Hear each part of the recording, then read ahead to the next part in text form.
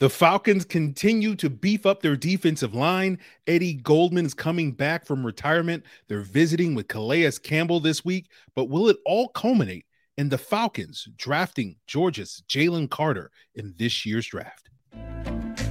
You are Locked On Falcons, your daily Atlanta Falcons podcast, part of the Locked On Podcast Network, your team every day.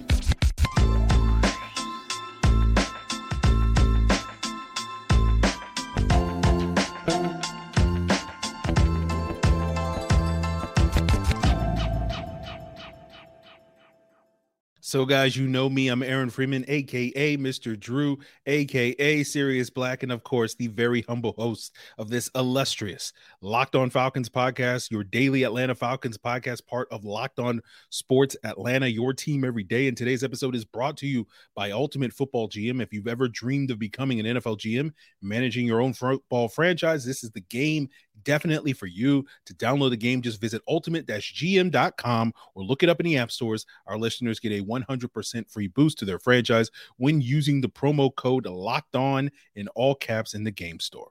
And guys, I want to thank you for making Locked On Falcons your first listen each and every day. Subscribe or follow for free on YouTube or wherever you listen to your podcast, and check us out on your Roku and Amazon Fire TV by downloading the Locked On Sports Atlanta app on your Roku and Amazon Fire TV. So today is a good day because we got some good news. The Falcons reinstated defensive tackle Eddie Goldman from the reserve retired list. As you may recall, back in July, the Falcons signed Goldman to a one-year deal. And then less than 2 weeks later, he retired, and the Falcons put him on the reserve retired list. Well, apparently, Eddie's ready to come back and play football, and thus he's going to be back on the Falcons roster. And so, as I understand it, his contract will toll, which means basically it's the equivalent as if the Falcons signed him to a one-year contract today, right? Now, we've been talking about this team's need to get a one-tech nose tackle, and that's exactly what Eddie Goldman can provide. So he fills that need. As you recall, back in July, I was a big fan of the Falcons bringing in Eddie Goldman. Unfortunately, those dreams, shriveled up and died 13 days later. But it was one of the few moves that I liked the Falcons made last offseason. The thing that Eddie Goldman brings to the table is he's a three-down nose tackle, right? The rare three-down nose tackle, the rare nose tackle that can provide some juice in the pass rush game, as he did in Chicago for several years, where, of course, Ryan Pace had him. But he won't necessarily have to carry a heavy burden in terms of pass rush due to the presence of Grady Jarrett and David Onyemata here in Atlanta. And now with Taquan Graham as well, the Falcons are 4 deep at that D tackle position and seemingly have a complete D tackle rotation with those 4 guys. But that rotation might even get stronger because the Falcons are expected to meet with Calais Campbell later this week, according to NFL Network. Campbell is an older veteran player, but a potential Hall of Fame caliber player that was dominant for several years in Arizona and Jacksonville. He'll turn 37 on September 1st later this year. And he's still got something left in the tank. He's played pretty well for the Baltimore Ravens the last couple of years. Not the dominant player where he was one of the premier D tackles in the NFL, like he was in Arizona and Jacksonville.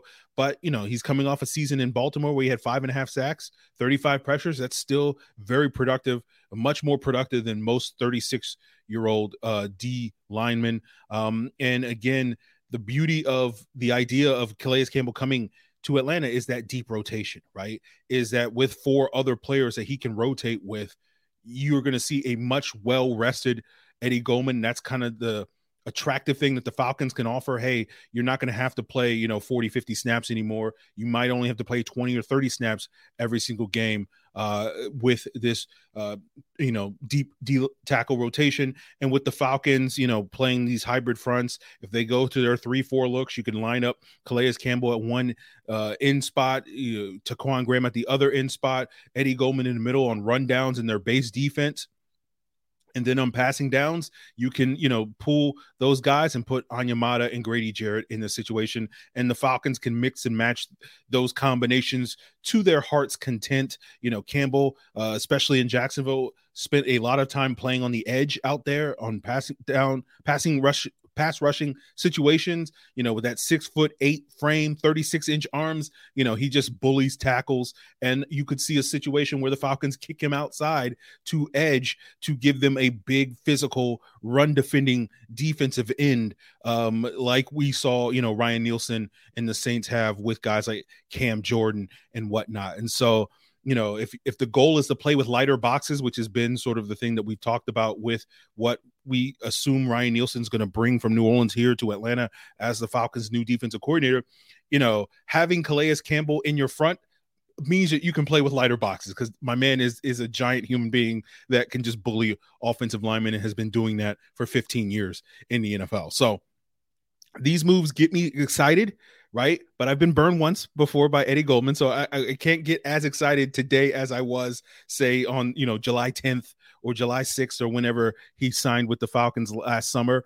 And of course, I've been dreaming about some alternate reality where Calais Campbell is an Atlanta Falcon for basically the better part of 8 to 10 years now. And so it may finally come true, but I'm not going to necessarily get my hopes up on today's episode. We'll just sort of have to wait and see if Calais Campbell signs, but certainly, we're you see the smile on my face. Clearly I'm excited about this. And, here on Locked On Falcons, we don't like to promote terrorism, right? We are anti-terrorists here on Locked On Falcons, but, I think a court of law could actually convict somebody of an act of terror if, say the day that Calais Campbell visits Flowery Branch, a certain someone was to call in a bomb threat, right?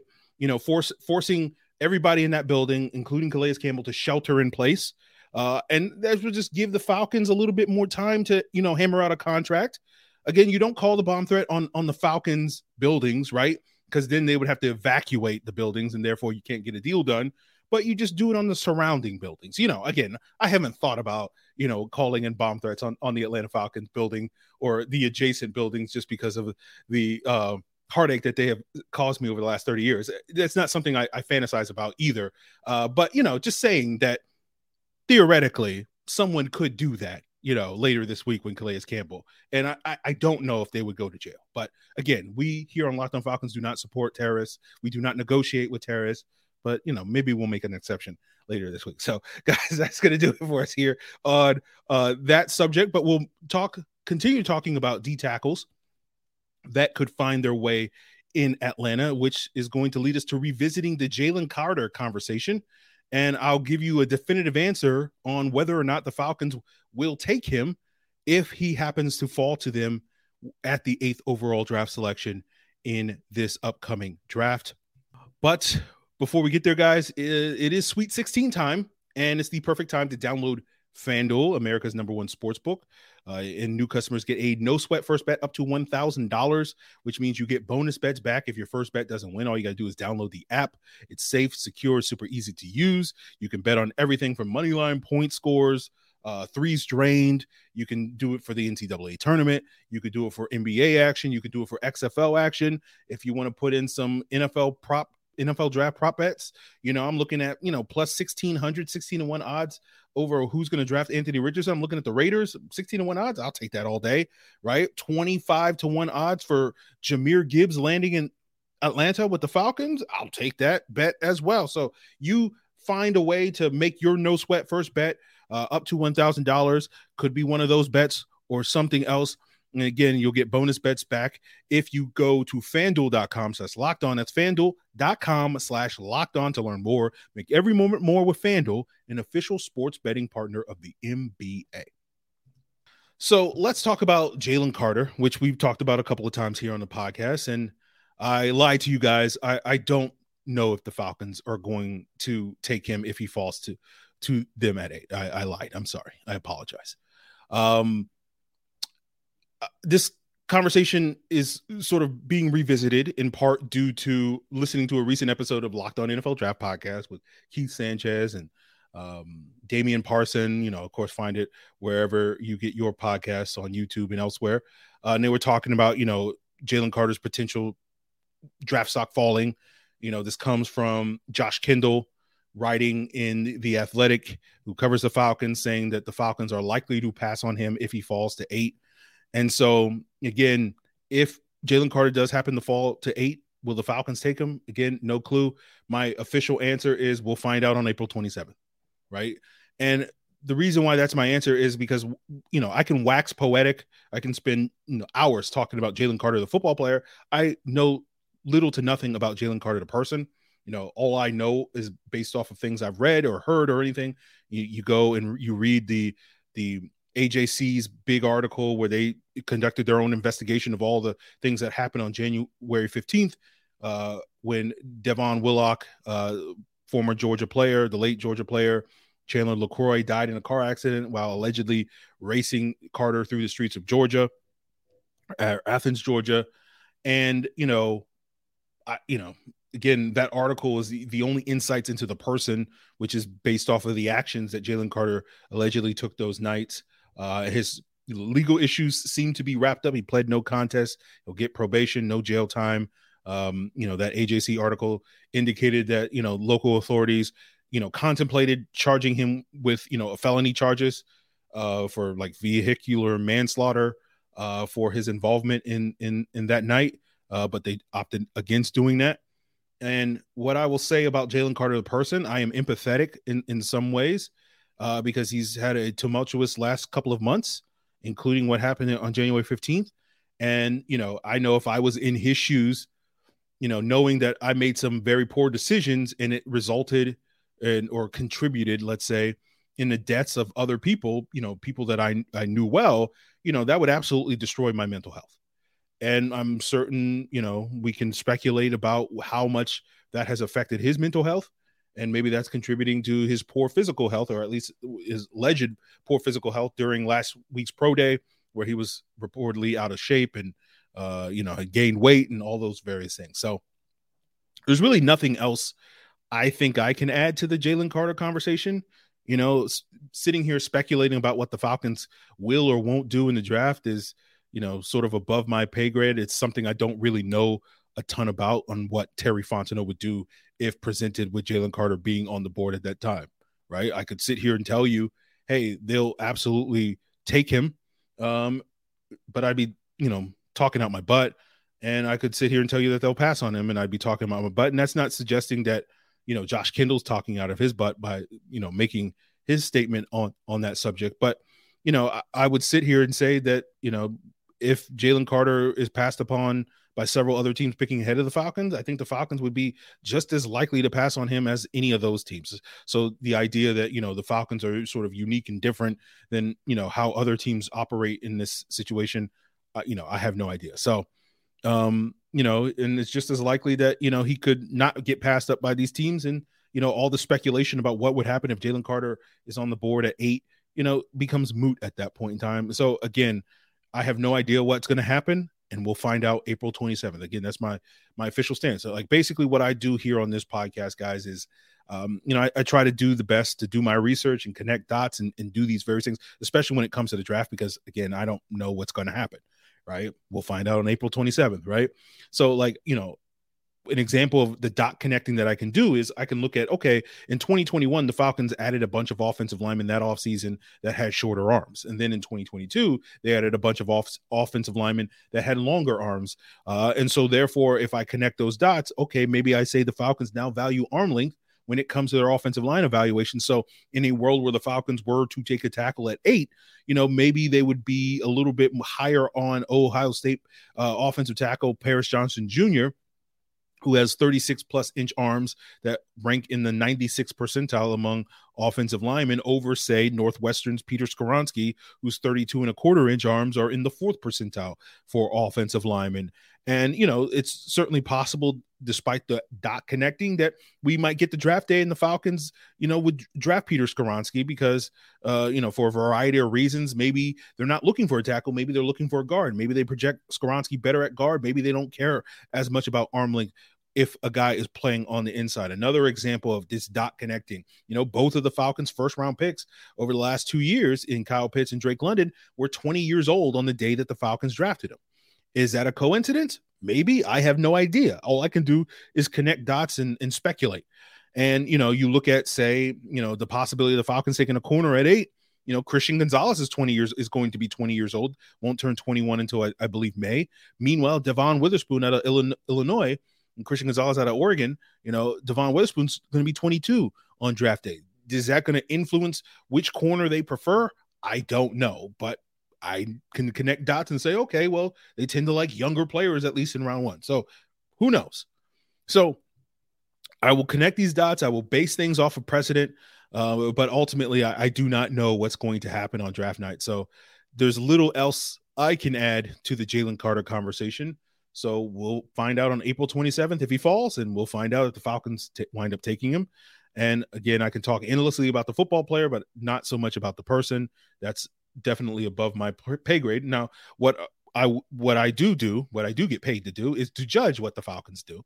And we'll see what the Falcons do on April 27th. Now, I'm sure some of you may be looking at, concerns about Jalen Carter's maturity and character. And, if you wanted to, build a narrative that you prefer to build over the next, 5+ weeks, you could do so by saying, okay, well, if you're worried about those issues with Jalen Carter, what better locker room could he join than one that's already filled with Grady Jarrett, David Onyemata, and possibly Calais Campbell that could certainly straighten him out really quick. So again, if you want to speculate that makes sense, the Falcons are going after Calais Campbell so that they can get Jalen Carter in the draft, that is more, that is your prerogative.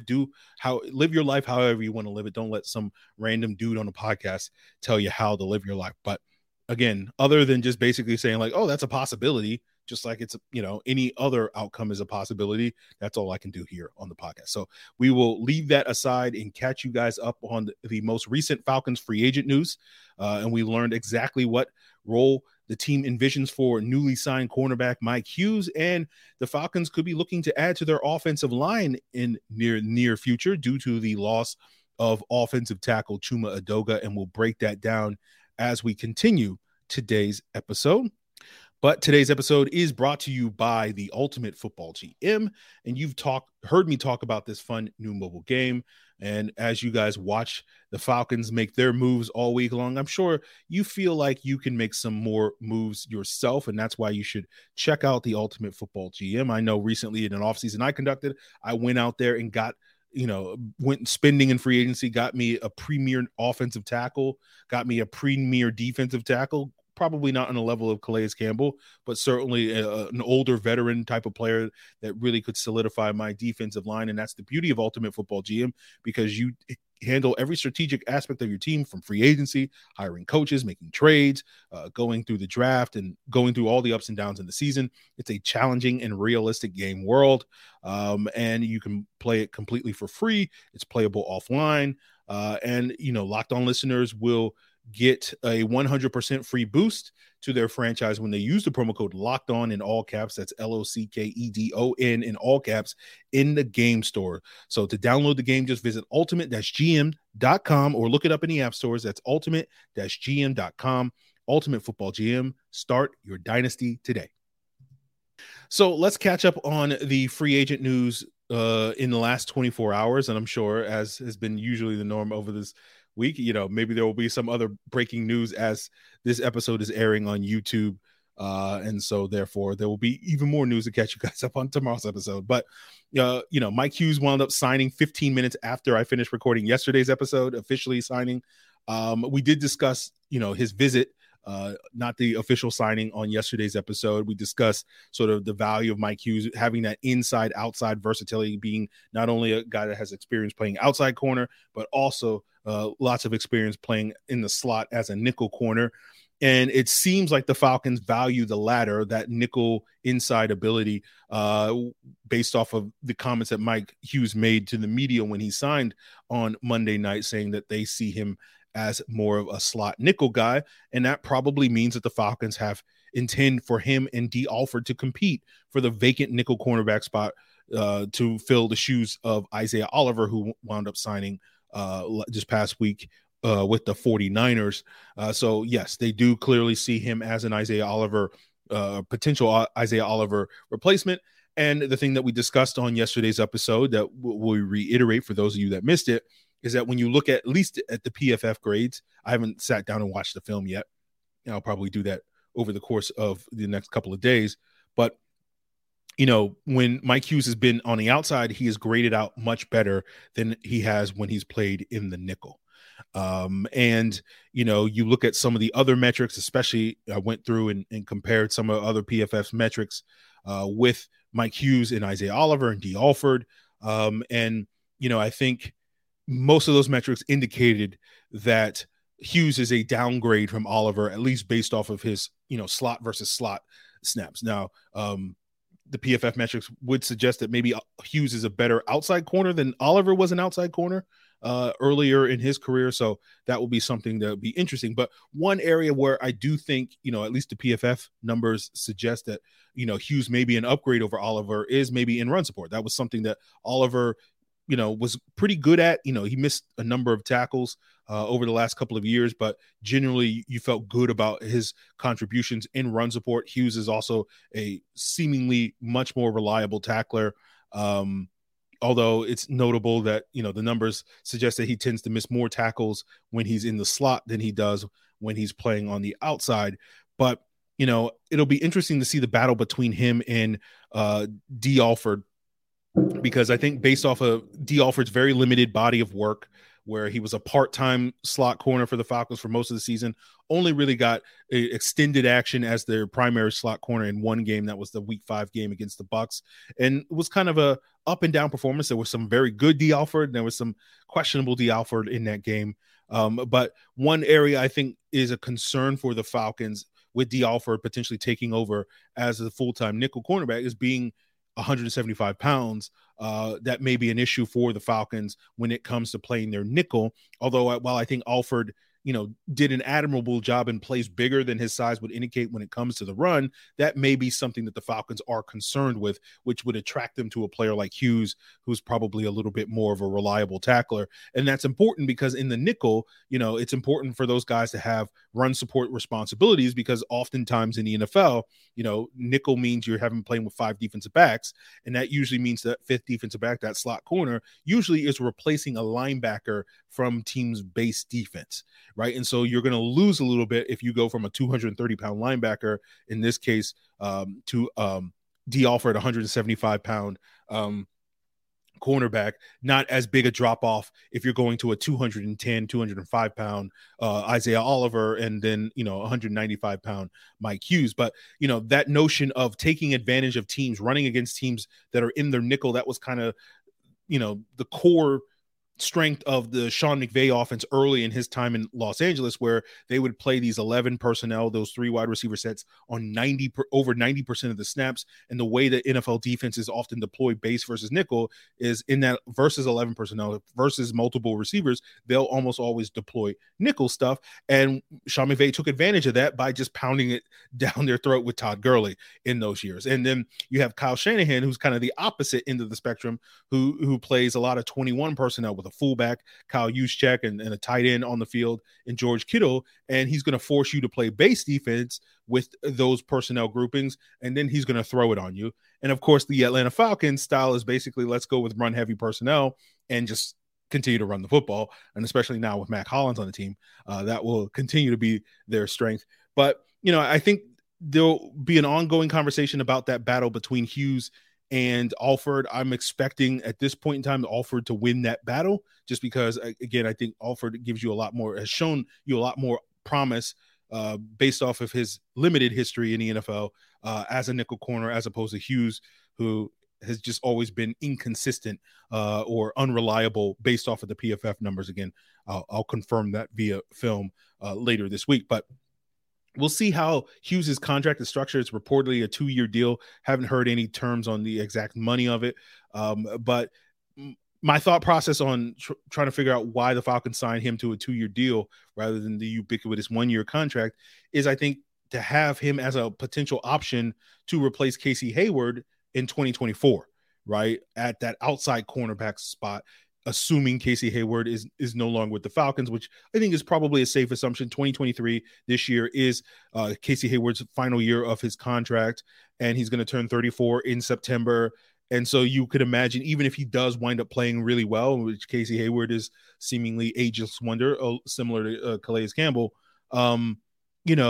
you would imagine the Falcons will be looking to try to get younger at that position, regardless of how the season goes. And Hughes gives them at least one option, right, to be that starter in the event that they don't necessarily use one of their premium picks in this year's draft on that future starter at the cornerback position. That's certainly a possibility in round one. And has been, for me, I've said it many times on this podcast, earlier this offseason that I thought that was a likely, not on that bandwagon at this point in time. My best guess right now sitting here today is I think they'll probably be more inclined to go edge in round one and probably wait till day two to get another corner that can come in and be stashed behind Casey Hayward and whatnot. But another possibility for what they could do on the second day of the draft would be taking an offensive tackle, and that's where we'll leave the cornerback conversation to move to the Chuma Edoga conversation.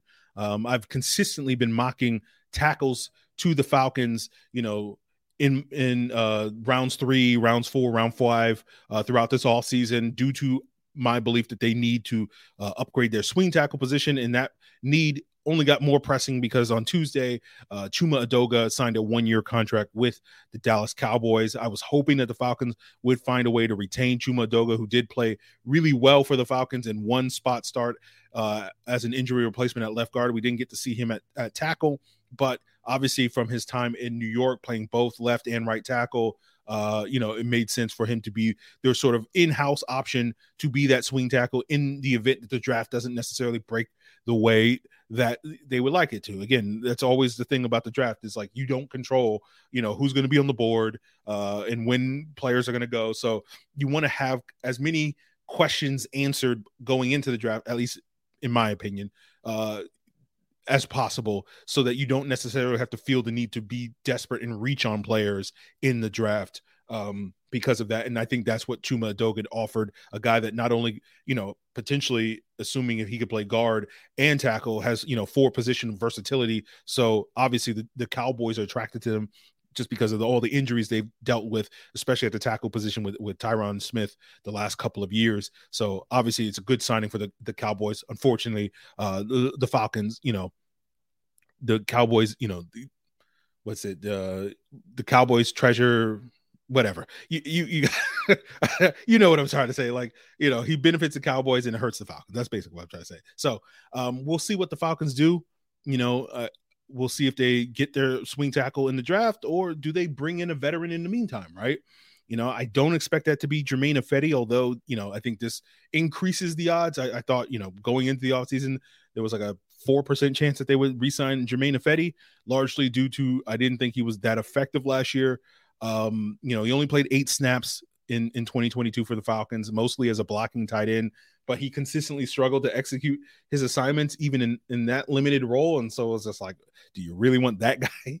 He's struggling to block guys on the edge as a tight end. Like, do you really feel great about him being your tackle? But now I guess those odds go from 4% to, let's say, 24%, maybe higher, that the Falcons do bring him back just to have another option that's at least familiar to them. We'll see if they, pursue other, veteran free agents out there. There are certainly options that they could go out there and find another swing tackle that can come in, for relatively cheap and sort of keep that spot warm until the draft. So we'll see if the Falcons do that. We'll see what other moves the Falcons make later this week. Tomorrow we'll probably get into the DeAndre Hopkins rumors. I feel like it's worthwhile to spend some time talking about that. We'll probably, hopefully, get into Jesse Bates a little bit further, just because we do have, I did talk to Jake Lisco, one of the co-hosts of Locked On Bengals, about Jesse Bates, and I was initially planning on, airing that conversation today. But then the Eddie Goldman and Calais Campbell news broke, and I was like, okay, well, that trumps that. So we'll just keep punting that down the road until we get to the day where the Falcons are pretty chill and we can just do that. But hopefully that's tomorrow. If not, then it'll be later in the week.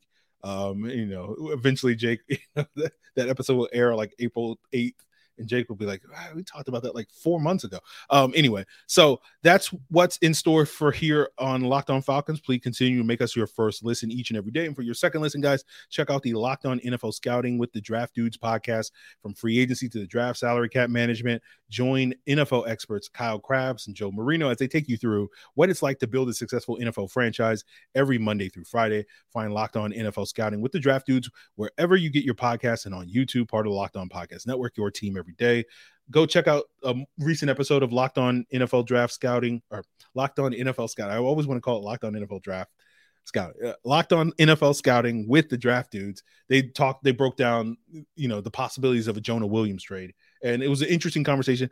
Doesn't have anything to do with the Falcons, but if you want to be smarter about football, Kyle and Joe will definitely help you do that and talk about, the pros and cons of, the Bengals trading Jonah Williams. Does another team want to bring in Jonah Williams? What is his role? It's a great episode. Go check it out by subscribing to Locked On NFL Scouting with the Draft Dudes wherever you get your podcast. Really appreciate it, guys. Till then.